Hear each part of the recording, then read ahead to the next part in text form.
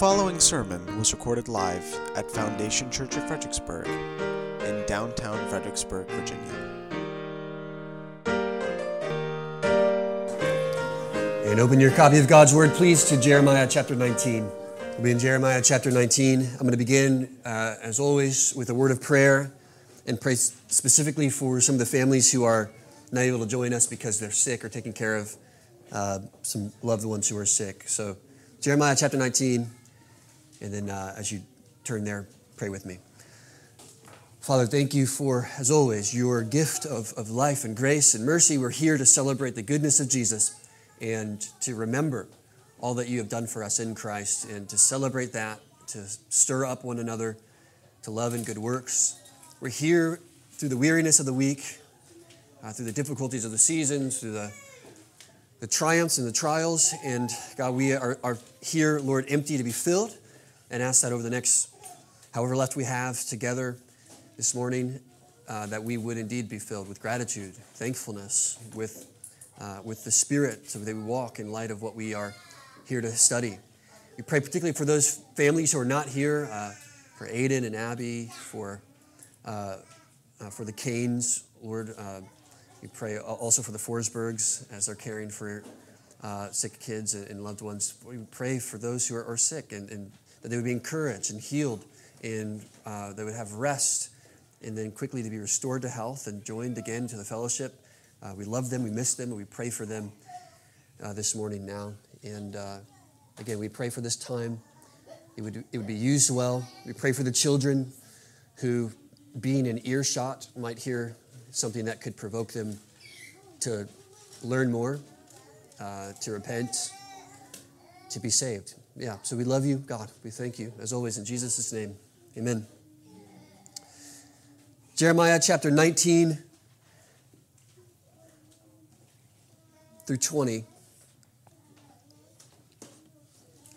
Thus says the Lord, go buy a potter's earthenware flask, or a jar, and take some of the elders of the people and some of the elders of the priests and go out to the valley of the son of Hinnom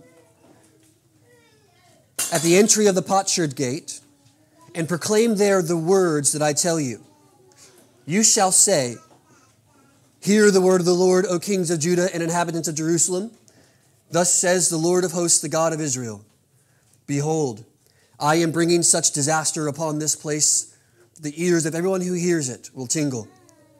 Because the people have forgotten me and have profaned this place by making offerings in it to other gods whom neither they nor their fathers nor the kings of Judah have known. And because they have filled this place with the blood of innocents and have built the high places of Baal to burn their sons in the fire as burnt offerings to Baal, which I did not command or decree, nor did it come into my mind. Therefore, behold, days are coming, declares the Lord, when this place shall no longer be called Topeth, or the valley of the son of Hinnom, but the valley of slaughter. In this place I will make void the plans of Judah and Jerusalem, and will cause their people to fall by the sword before their enemies, and by the hand of those who seek their life. I will give their dead bodies for food to the birds of the air, to the beasts of the earth. And I will make this city a horror, a thing to be hissed at. Everyone who passes by it will be horrified and will hiss because of all of its wounds. And I will make them eat the flesh of their sons and their daughters. And every one shall eat the flesh of his neighbor in the siege and in the distress with which their enemies and those who seek their life afflict them. And then you shall break the flask in sight of the men who go with you. And you shall say to them, thus says the Lord of hosts, so will I break this people and this city as one breaks a potter's vessel so that it can never be mended. Men shall bury in Topeth because there will be no place else to bury. Thus I will do to this place, declares the Lord, and to its inhabitants, making this city like Topeth. The houses of Jerusalem and the houses of the kings of Judah, all the houses on whom roofs offerings have been offered to the host of heaven, and drink offerings have been poured out to other gods, shall be defiled like the place of Topeth. And then Jeremiah came from Topeth, where the Lord had sent him to prophesy, and he stood in the court of the Lord's house and said to all the people, Thus says the Lord of hosts, the God of Israel, behold, I am bringing upon this city and upon all of its towns and all the disaster that I have pronounced against it, because they have stiffened their neck, refusing to hear my words. Now, Pashur the priest, the son of Emor, was chief officer in the house of the Lord, had heard that Jeremiah was prophesying these things. And when Pashur beat Jeremiah the prophet and put him in the stocks that were in the upper Benjamin gate of the house of the Lord, the next day when he was released from the stocks, Jeremiah said to them, the Lord does not call your name Pashur, but terror on every side. For thus says the Lord, behold, I will make you a terror to yourself and to all your friends. They shall fall by the sword of their enemies while you look on. And I will give all of Judah into the hand of the king of Babylon. He shall carry them into captive to Babylon and shall strike them down with the sword. Moreover, I will give all the wealth of the city, all of its gains, all of its prized belongings, all of the treasures of the kings of Judah into the hand of their enemies, who shall plunder them and seize them and carry them into Babylon. And you, Pashur, and all who dwell in your house shall go into captivity. To Babylon you shall go, and there you shall die. And there you shall be buried, you and your friends to whom you have prophesied falsely. Jeremiah prays, O Lord, you have deceived me, and I was deceived. You are stronger than I, and you have prevailed. I have become a laughingstock all the day. Everyone mocks me, for whenever I speak, I cry out, I shout violence and destruction. For the word of the Lord has become a reproach, for me a reproach and a derision all day long. If I say, I will not mention him or speak any more in his name, there is in my heart, as it were, a burning fire shut up in my bones, and I am weary with holding it in, and I cannot. For I hear many whispering, terror is on every side. Denounce him. Let us denounce him, say all my close friends, watching for my fall. Perhaps he will be deceived, and then we can overcome him and take our revenge on him. But the Lord is with me as a dread warrior, and therefore my persecutors will stumble. They will not overcome me. They will be greatly shamed, for they will not succeed. Their eternal dishonor will never be forgotten. O Lord of hosts, who tests the righteous, who sees the heart and the mind, let me see your vengeance upon them, for to you have I committed my cause. Sing to the Lord, sing praise to the Lord, for he has delivered the life of the needy from the hand of evildoers. Cursed be the day on which I was born, the day when my mother bore me. Let it not be blessed. Cursed be the man who brought the news to my father. A son is born to you, making him very glad. Let that man be like the cities that the Lord overthrew without pity. Let him hear a cry in the morning and an alarm at noon, because he did not kill me in the womb. So my mother would have been my grave and her womb forever great. Why did I come out from the womb? To see toil and sorrow and to spend my days in shame. This is the word of the Lord. Thanks be to God. Jeremiah, remember, as a prophet, is sent by God to speak on behalf of God to God's people. Here in Jerusalem and in Judah and the inhabitants of that city need to hear a message pertaining to their life or their death. Jeremiah's job is to wake them up from their slumber. Their hearts have become cold and hardened against God. And Jeremiah's job is to do all that he can to keep them from traversing down the path of destruction. Last week we saw that he called attention to the heart of God by emphasizing the compassion he has, by taking a lump of clay like the potter and showing how it can be remade even if it gets ruined in its process. We saw God's compassion, which prompted us to consider the opportunity for redemption, that God's grace is extended to all those who would turn from their wickedness, that Jerusalem and Judah and the inhabitants there could heed God's warning, could heed God's words, could listen to Jeremiah and to the other prophets, could repent of their sins, return to the covenant, and be welcomed in the house of God again, restored, replenished, refreshed. Just as the potter would remake the clay which was ruined, so God promises and desires to remake those who have ruined themselves with sin. But if last week God's compassion prompted us to consider the opportunity for redemption, this week it's God's justice which prompts us to consider just how quickly and easily that opportunity for redemption can be squandered. Remember, we said last week, we quoted from Romans 11, as Paul reminded us that we would do well to note the kindness and the severity of God. Then last week, we considered and noted the kindness of God, the compassion of God, His desire for sinners to repent, His pursuit of those sinners. Well, this week, we consider and note well the severity of God. These are harsh judgments we read. These are difficult words to consider. But this is the justice and the severity of our God. The same God who is unending in kindness and mercy, whose love and mercy has no bounds.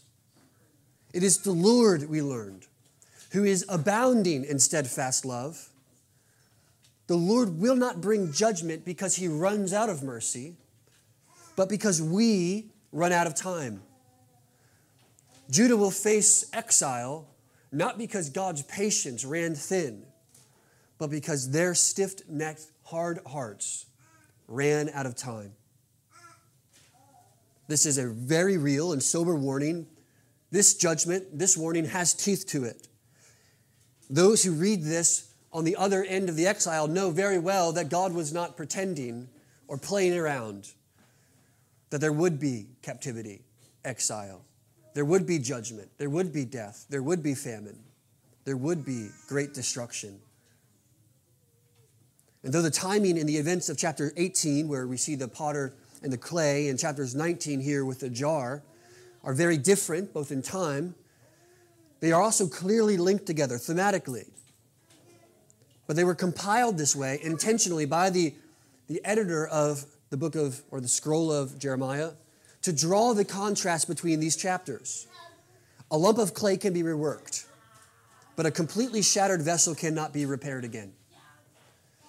Jeremiah was told to go into the city, go to the potter's house once again, to buy a jug, a jar, a decanter, something that you would put in your wine. This was not a cheap piece of pottery. This was something important and played a significant role in the life of the ancient civilizations.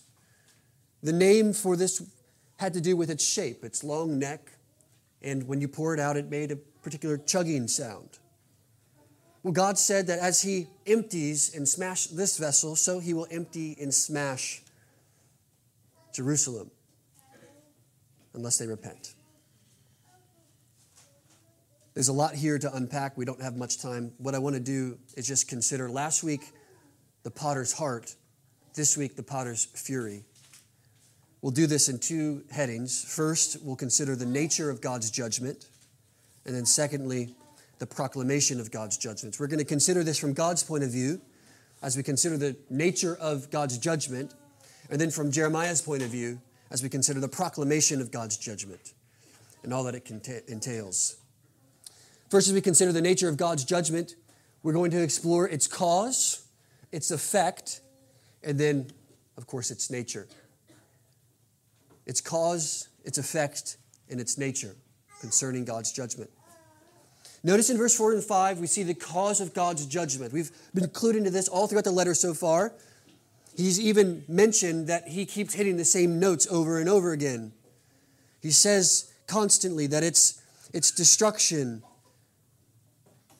Well, Jeremiah is a repeating record, and yet this is the message he was called to preach. The cause of God's judgment is this unraveling path of Israel's sin. And notice how he says, behold, it says in verse 19, in verse 4 of chapter 19, because the people have forsaken me and have profaned this place, that is the valley where they make offerings to other gods, whom they neither nor their fathers knew or the kings of Judah have known, and because they have filled the place with the blood of innocents and built the high places to Baal and have burned their sons and their daughters as burnt offerings, which I did not command. Because of this, the days are coming, declares the Lord, when He would bring judgment upon them. The cause or the origin of God's judgment against Israel, against Judah specifically, is the unraveling path of Judah's sin. Notice it begins with forsaking the Lord. That is, they have turned their back on the covenant that God had entered into with them. And with this covenant, that is the relationship, is the rules that they should live by. It is the law. It is the way. It is the path which we read about in Psalm 1, the way of the righteous which prospers those who seek it. But the way of the wicked would not be so. They will be judged. But this doesn't happen overnight. It begins with the neglect of the ways of the Lord, a neglect of the covenant, a taking lightly of what Judah should have taken seriously, a failure to come in gladness of heart, in sincerity of mind, a turning of the affections ever so slightly away from God and to others. This, of course, led to idolatry, the definition of which is the placement of anything above God's rightful position in the heart of man. Anything you love more than God or has a greater degree of prominence in your life or heart or mind is an idol, the Bible says. And the moment you begin to forsake God, turning your attention and your affection away, you set it onto something else. Because our hearts cannot help but worship. We are people who give ourselves to worship. We are not worshipless. We worship. And so if it is not God, it is something else. It might be ourselves, it might be success, it might be many different idols. But the worship of anything else but God is, in fact, idolatry. So what tempts us to turn our affection and our attention, to begin to forsake, neglect, and leave one step by one away from the path of God, is what tempts us to draw ourselves nearer to an idol. By further steps we go from neglecting the word of ways of God to embracing and celebrating the idols that we prop up in our hearts, to then practicing false religion in forms of injustice. We begin to seek ourselves, our own gain, even if we put a nice spin on it and make it sound like charity or benevolence. Injustice abounds in our heart and mind. And so this is what Judah did. Having forsaken and profaned by making offerings to false gods, they then begin to spill the blood of innocents. They ignore the homeless and the poor. They give little attention to those in need, and even their own children become props in their worship of a false god.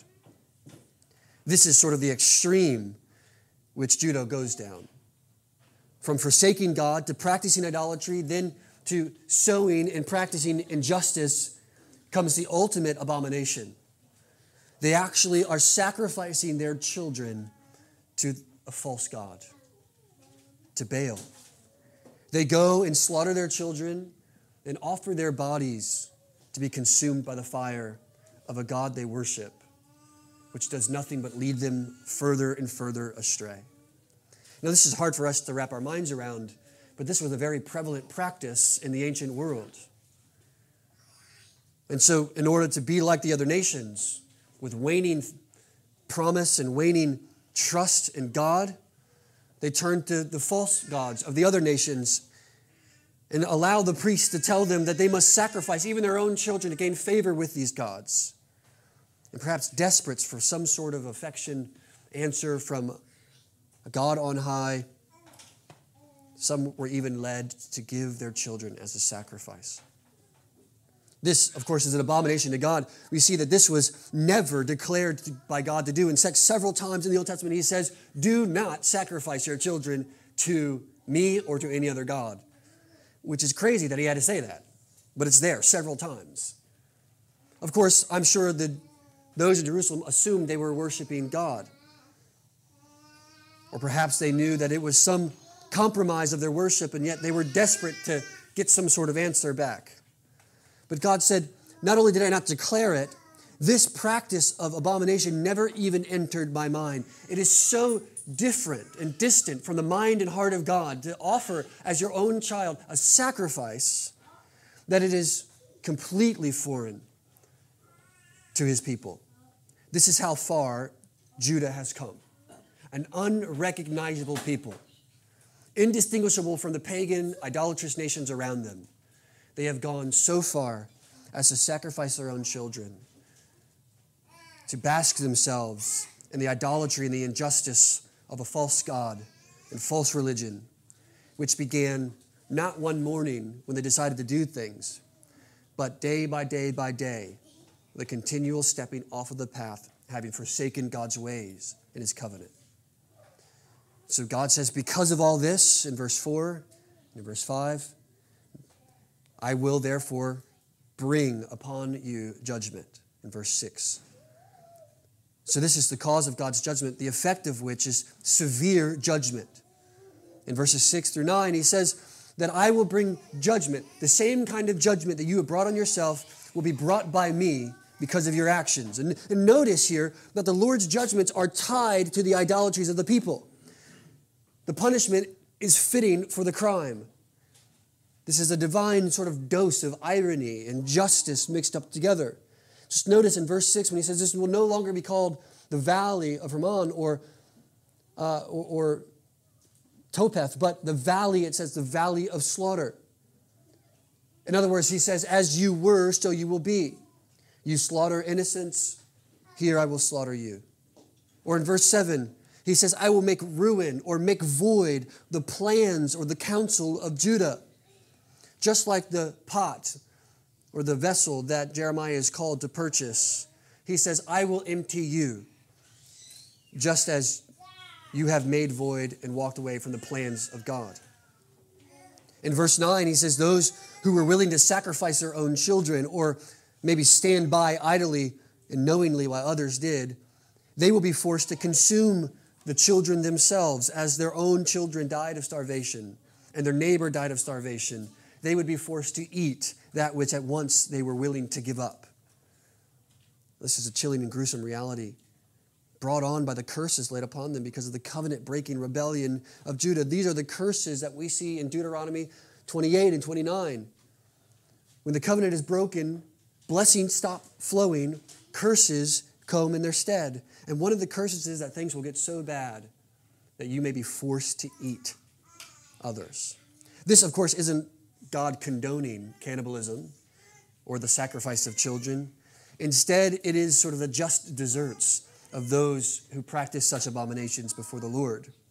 We see something like this in Romans chapter 1, when those who have walked and trodden the path so far down through forsaking the Lord, suppressing the truth, embracing idolatry, running through injustice, and practicing such abomination, it says that God gives them over to the lusts and the passions, and they practice all sorts of vile and abominable things. It is not because God's patience has run out, remember, but because they have for so long persisted in their sin that they have come head to head with God's own justice and meets it. This should be a sober warning to us, brothers and sisters, how much like our own sin we become when we practice little by little sin, idolatry, when we allow our affections and our attentions to be turned slowly to others. We must be careful that we do not become like that which we worship. Jeremiah says elsewhere in the book that they too have become dumb like their idols. Their wooden carved images, and those who worship them are just like them. So we read later in chapter 20 here that Pashur, who's the priest and one of the high officials in the temple, hears all of this going on in Jeremiah, and he decides to beat him, to strike him down, to put him in some sort of prison or cell.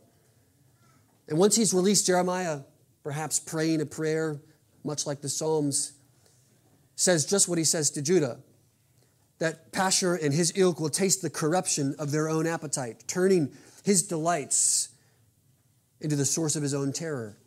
He says, your name is no longer Pashur, which means fruitful all around, but now will be terror on every side. God changes that which he delighted in to be the source of his torment. So in chapter 20, verse 4, Pashur, the priests, and all those who practice such idolatries will lose prominence and status and control because they will be brought into exile. And in verse 5 of chapter 20, the wealth that they have amassed for themselves in their corruption will be scattered abroad, and they will be left with nothing, penniless, and led into captivity themselves. And in verse 6, we see that they will not even have the solace of being buried in the city because they have defrauded it for so long. They don't even get to taste the ground for eternity. So what's happening is God is giving this divine dose of irony and justice and to say, you practice such idolatry, you will die with it. It will be the source not only of your undoing, but it'll be the way that you are punished for all eternity. The last several weeks I've been reading through Dante's Divine Comedy, and in the first part of this, you may have heard of his more famous than the other two pieces, Dante's Inferno, which is just this poetic retelling of, in medieval times, the 9 rings of hell that he and the poet Virgil would walk through. And what I've noticed in this is this divine vision of justice, that the punishments, just like here in Jeremiah, are intricately connected to the sins that are committed as he visits people in hell. And it creates this sort of symmetry of irony and poetry in their suffering. Just by way of example, in the second circle of hell, which is reserved for those who have pursued the sin of lust, we see that the souls of the lustful are blown about by endlessly strong winds. And this, of course, represents the turbulence of their passion. The irony is that just as the lustful were carried away by their desires in life, they're eternally swept away by the winds in hell. Or in the third circle, where those who have practiced gluttony, they are lying in a vile slush. They symbolize there by waste and the excess of their lives. For those who overindulged in food and drink, they're now forced to exist in this repulsive mixture of filth and experience the opposite of the pleasures they sought in life. And then later, the seventh circle of hell, where the violent against others were condemned, those who committed violence against others are submerged in a river of boiling blood. The irony, of course, being that the violent are now immersed in a river of blood, symbolizing the life that they spilled through their own violence to others. The intensity of the punishment corresponds to the severity of their sins. Now, this isn't biblical. This is just a picture of one poet's dream. But we see that the pattern is the same, because God here speaks to those who are practicing particular sins and says, the judgment that comes upon you will fit exactly how you have decided to live your life in rebellion. Those who slaughter innocents themselves will be slaughtered. Those who build and amass for themselves will lose everything. Those whose pride is in the land and not in God will not even be allowed to be buried in the land. You can see the irony and the justice mingled together through God's judgment. But consider then lastly the nature of his judgment, that it is unrelenting, thorough, and exhaustive. He goes to the very ends of the depths as he pours out the full wrath of God against rebellion. We are told in Deuteronomy chapter 4 and later in the New Testament in Hebrews chapter 12 that God is a consuming fire, that he is jealous for his glory. Isaiah 33 says, godless, who among us can dwell in the consuming fire? Who can dwell with everlasting burnings? The idea is that God burns with passion for his glory. And the scorning and the repudiation of that glory will bring that same burning and fire upon those who resist it. But not only is it unrelenting and thorough and exhaustive, fully poured out on those who is the enemy of God, but it will be permanent. It says in verse 11 of chapter 19 that it is irreparable when God decides to judge. Just as the potter is broken into shreds, so is Judah unable to be brought back together again once God fully and finally destroys it. Once God decrees what will be, it cannot be changed. His decree is forever. But thankfully, Judah is hearing this as a warning, not just as something that which will happen, but God may still relent. They may still be like the lump of clay in the potter's hands and not like the hardened pot about to be smashed. They can be preserved and cared for. But the nature of God's judgment means that it is real and coming. And when it does, there is no going back. You cannot put together the jar which is broken. The gate there that they do, where Jeremiah is called to do this, is really the dump pile of all of Jerusalem, symbolizing that this will be the end of Jerusalem. And indeed it will be. Even after they return from Babylon out of captivity, Jerusalem never returns to its glory. They never hold the place of prominence they once did under David and under Solomon. Indeed, they remain under captivity and control by other territories and nations.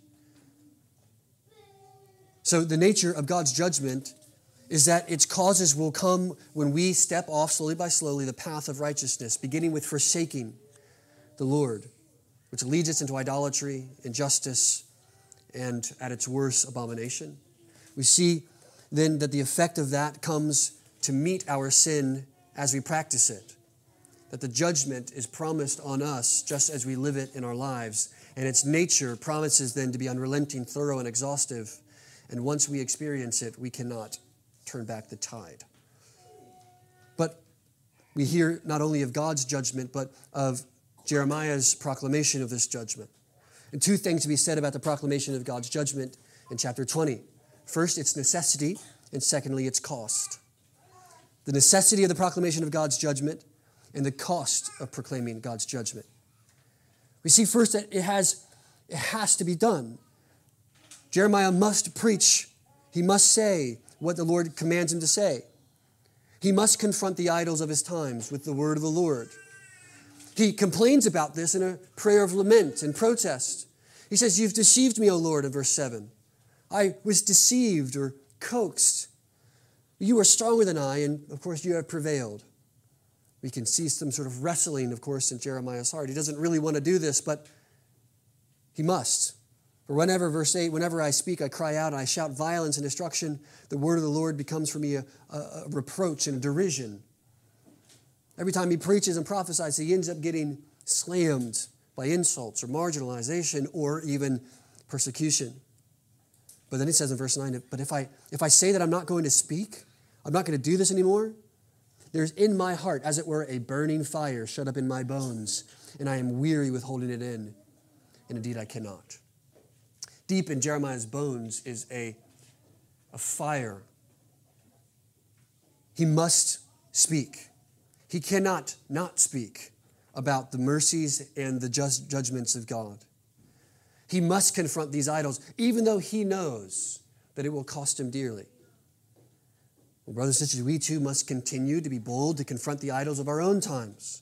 And we do so not in our own strength, but in the strength the Lord provides, not with our own words, but with the words the Lord provides. We need not be powerful or impressive evangelists or preachers or public speakers. If we have the word of God, as he says in verse 8, even though as we preach it, it may become a reproach and a derision towards us, it will be exactly what God intends for us to speak. We must confront the idols of our own times with the word of the Lord. This becomes more and more important as our own culture moves further and further away from embracing, accepting, and willing to understand the things of Christianity. For several centuries now, our country and our culture have given some permission, if not willingness, to practice Christian ideals. But the more we go down the road of forsaking the Lord, the more the culture will not allow us to practice it. The more our own culture, even within the church, we may see idols crop up. You and I must be prepared to confront these idols with the word of the Lord when we embrace them, or encounter them, rather. What are the idols of our days? Well, there are many. Consider just three. There is the greed of wealth, of power, and of status. We are told that we must, at all costs, make ourselves happy by giving ourselves the largest amount of money we can, by giving ourselves the most comfortable life we can, and do nothing but which gives us happiness. Amount for yourselves material possessions, or in the name of minimalism, look down on others who amass for themselves material possessions. It's the same kind of greed, of status or of wealth. We must be willing to speak to others, not simply with our words, but with our lives, that says these are idols. And we must be willing to tear them down in our own hearts, to speak out against them in our own churches, and of course stand firm and offer a better way of living. That which we would consume ourselves in the world, we are satisfied with in Christ, in the church. But that's just one idol, the greed of wealth and power and status. There also is what other theologians and commentators have called expressive individualism, which again makes it all about the individual. Who you are is more important and no one can tell you otherwise. If you want to be something different, you can change what you are. You don't have to be a boy or a girl anymore. You don't have to be anything. You don't have to be what others say you must. And listen, I'm all for being able to shake off the shackles of conceptions. But what has happened is that there is no objective truth. There is no reality. There is only what we make it. And expressive individualism says that you can be whatever you want to be, and no one can tell you otherwise. Not God, not your neighbor, not the church. Well, this is an idol. It's an idol of self. Again, it pursues and feasts on the pleasure of idolatry because it makes us to be gods above others. Of course, we cannot speak about the destruction of children without speaking to one of the most heinous idolatries and sins in our own times, the sin of abortion, where countless children, living creatures, are killed in the womb. We may not sacrifice them to idols in a fire, but many people around the world are killing children, and our culture celebrates and allows it. In fact, we protect this so-called right. But friends, let us be clear. Let me be clear as your pastor. This is a grievous sin. We're not speaking about medically needed transactions that may happen for the life of others. We're talking about those who have elected to kill an innocent. And it happens not just in our country, but there are even churches that celebrate and support abortion. So long as I am pastor of this church, friends, we will work to end abortion in our lives. Not necessarily through political means alone, but we will set ourselves against culture in this respect by being willing to take any and all who are in need of such help, to support mothers who consider it, to embrace the fathers who want to shriek from the responsibility, to tell the culture that they are wrong, that there's value and dignity in life. There are millions upon millions of children who are not born because they are slaughtered in the womb. And we can hear God's judgment upon our nation and all Western nations who practice such things, that our nation will be called a nation of slaughter. The judgment is there. You see then the necessity to speak out against such idolatry, to speak out against the idols and the sins of our times. We must feel, like Jeremiah, in our bones, a fire that says this cannot be so. Do you have such a fire? Maybe you have today just a burning, an inkling, a coal that you need to be fanned into a burning flame. Maybe the way that other Christians have gone about it, the soapbox Christians on the side of the road have turned you off, and you say, it's better to be quiet than to say anything at all, lest I be judged like that guy is. But we need not compare ourselves to them in order to stand up against the idolatries of our culture, even of our own families, by simply speaking the word of truth. We can do so in love, but friends, let us fan the flame of the fire that God has put in our bones to preach and proclaim not just His mercy, but the reality of His coming judgment. And then secondly, let us consider the cost of that proclamation. Jeremiah knows it well, as does all those who are faithful in their pursuit of the proclamation of God's judgment. There is a great cost, both physical and emotional. Jeremiah here clearly wrestling emotionally with the call to be a prophet. Those in the New Testament did it to the cost of their own lives. There is a physical and emotional cost in service to the Lord, and you must be willing to pay it. We do so not because we're masochists, because we enjoy pain, but because we know that there is something better for us. Hebrews tells us that even Moses, who had all the wealth in all the nations, forsook it because he considered the reproach of Christ to be a greater gain than all the riches of Egypt. That's a comparison to make. By faith, he was able to do this. And so by faith, we are able to count the cost, follow Christ, pick up our own cross, and receive both physical and emotional persecution by others, our family, our friends. But the promise is that the Lord is with us. He says this even there. The Lord is with me in verse 11.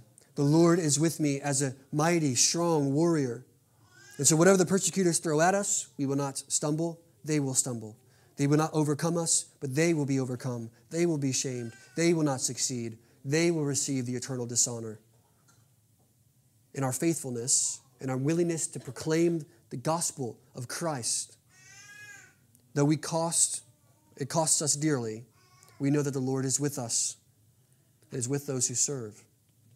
Consider Jesus' own words in Matthew 5. Blessed are those who are persecuted for righteousness' sake, for theirs is the kingdom of heaven. And blessed are you when others revile you and persecute you and utter all kinds of evil against you falsely on my account. Rejoice and be glad, for your reward is great in heaven. For so they persecuted the prophets who were before you. And he'll say again, if they persecute me, they will persecute you.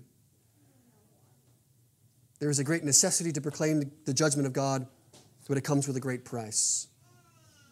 But we not only consider the necessity and its cost and the proclamation of God's judgment, but lastly, we must consider the satisfaction of God's judgment in Christ. For we are told that the righteous alone will withstand God's judgment. The unrighteous shall not stand, but the righteous alone will withstand God's judgment. But Paul picks up on the prophet's words that the righteous shall live by faith, as it says in Hosea. But it is not by faith in our own work. It is faith in Christ. Remember that it is Christ who comes as a prophet. And he is struck down by the priests of his time, by the religious leaders. He is of hope and of judgment, just like Jeremiah was preaching. And just as Jeremiah prays, so Jesus prays a prayer of protest, as well as a prayer of praise, as he suffers for his people. Jeremiah here in chapter 20 recounts something like Psalm 31, as he echoes it in verse 10. But Jesus, as he hangs on the cross, quotes from Psalm 22. He says, Eloi, Eloi, sabachthani. My God, why have you forsaken me? Is this a protest against God? Is this derision against the Lord? No. This is to recognize that he, like others who are faithful, must suffer.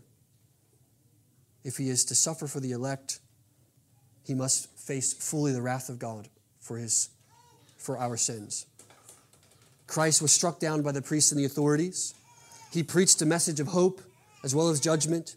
He prays a prayer of protest and of praise, and he suffers for his people. And though we don't see from Jesus' lips such a desperate prayer and plea like Jeremiah, who curses the day he was born, what we see there is a deep desire that this toil and the sorrow that would come upon Judah would be avoided. So Jesus prays this prayer with his own life. Jesus is cursed on the cross. He doesn't say with his mouth, cursed be the day I was born. He, with his body, becomes a curse on the cross. He enacts this prayer for us. And it's because he is able to be cursed and is willing to be cursed that those who deserve the cursing because of the rebellion and the idolatry and the abominations of our heart receive no such thing, but only the mercy of God. And this is the prayer and the plea Jeremiah wants to see his own people, Judah, take for them. And this is the thing that you must take to heart. And it is the prayer and the proclamation you must give to others. That's your job. For those who have received this true hope, having heard the warning of judgment against you, turning to God's mercy offered to you, must then turn to your neighbor and offer the same. That is the role we all play as we follow in the footsteps, not only of Jeremiah, but of Christ our Lord. And we speak not only of our own suffering, but through our suffering, through the cost that we are gladly to pay to Christ's suffering, who pays for all eternity the punishment for sin against those who would trust in him. So I ask, are you willing to do this? Are there those in your life, in your path, that you have neglected to speak boldly against? In love, but with conviction, the word of God that says, this is why this is not okay. Are you willing to speak to your loved ones, your family, your coworkers, your neighbors? This is the cost we must be willing to pay. We don't have to be hated and scorned unnecessarily. But if the world is to hate us, let them hate us because of the gospel. It may feel from time to time like we are getting along well with others in the world. But let it be clear here that God's judgment resides on them and not on us because of the mercy of Christ. And it can be theirs, but it comes from those who are bold enough to speak it. Would you hold out the gospel to others? That Jesus, the Son of God, came man. That he who knew no sin became sin. That you and I would become the righteousness of God. That in order to redeem us from the curse of the law, himself became a curse. And that though he died and suffered completely, God's inexhaustible, unending wrath against sin, completely satisfied it on our behalf, and he was risen again on the third day. And his resurrection seals, as hard as it is to believe, seals for us eternity and salvation, that God has accepted his sacrifice. And all those who look at the power of the death of Christ, the power of God which raised him from the dead and says, I can have that kind of life, to those will be given the right to become children of God. They will dwell forever in the household of God. We need not taste the potter's fury. We can embrace the potter's heart of mercy and compassion. But it will only be by those who are willing to speak. It will only be by those who are willing to hear. This is the call of the church, to preach and proclaim the nature of God's judgment. Be willing to pay the cost for it, but ultimately rejoice in the satisfaction of God's judgment in the cross of Christ, who made for us a way of eternal salvation. Let's pray. Father, thank you for Jesus. Much more to be said and considered, but I do pray that in the short time we've studied this, our hearts have been pricked and stirred to how really dangerous and desperate remaining in our sin is. How close we were before we became Christians to eternal destruction. And that the violence and the difficult words even here in Jeremiah are just a small taste of the judgment. We're thankful for different descriptions that allow us to see the horrors of hell and the reality of your judgment elsewhere. But God, we pray that we would feel it, and in feeling this, be so moved to share this with others. And ultimately, God, we pray that our heart would be in thankfulness, led to preach and proclaim to our children, to our neighbors, to all those you would give us to hear the gospel, the beautiful gospel, the gospel of God's grace in Christ. That we would have in our very bones a fire to preach, not reserved for guys like me, but for each one of us to go and preach boldly as you have called us to do. Now, Lord, we love you again always, and thank you in Jesus' name. Amen.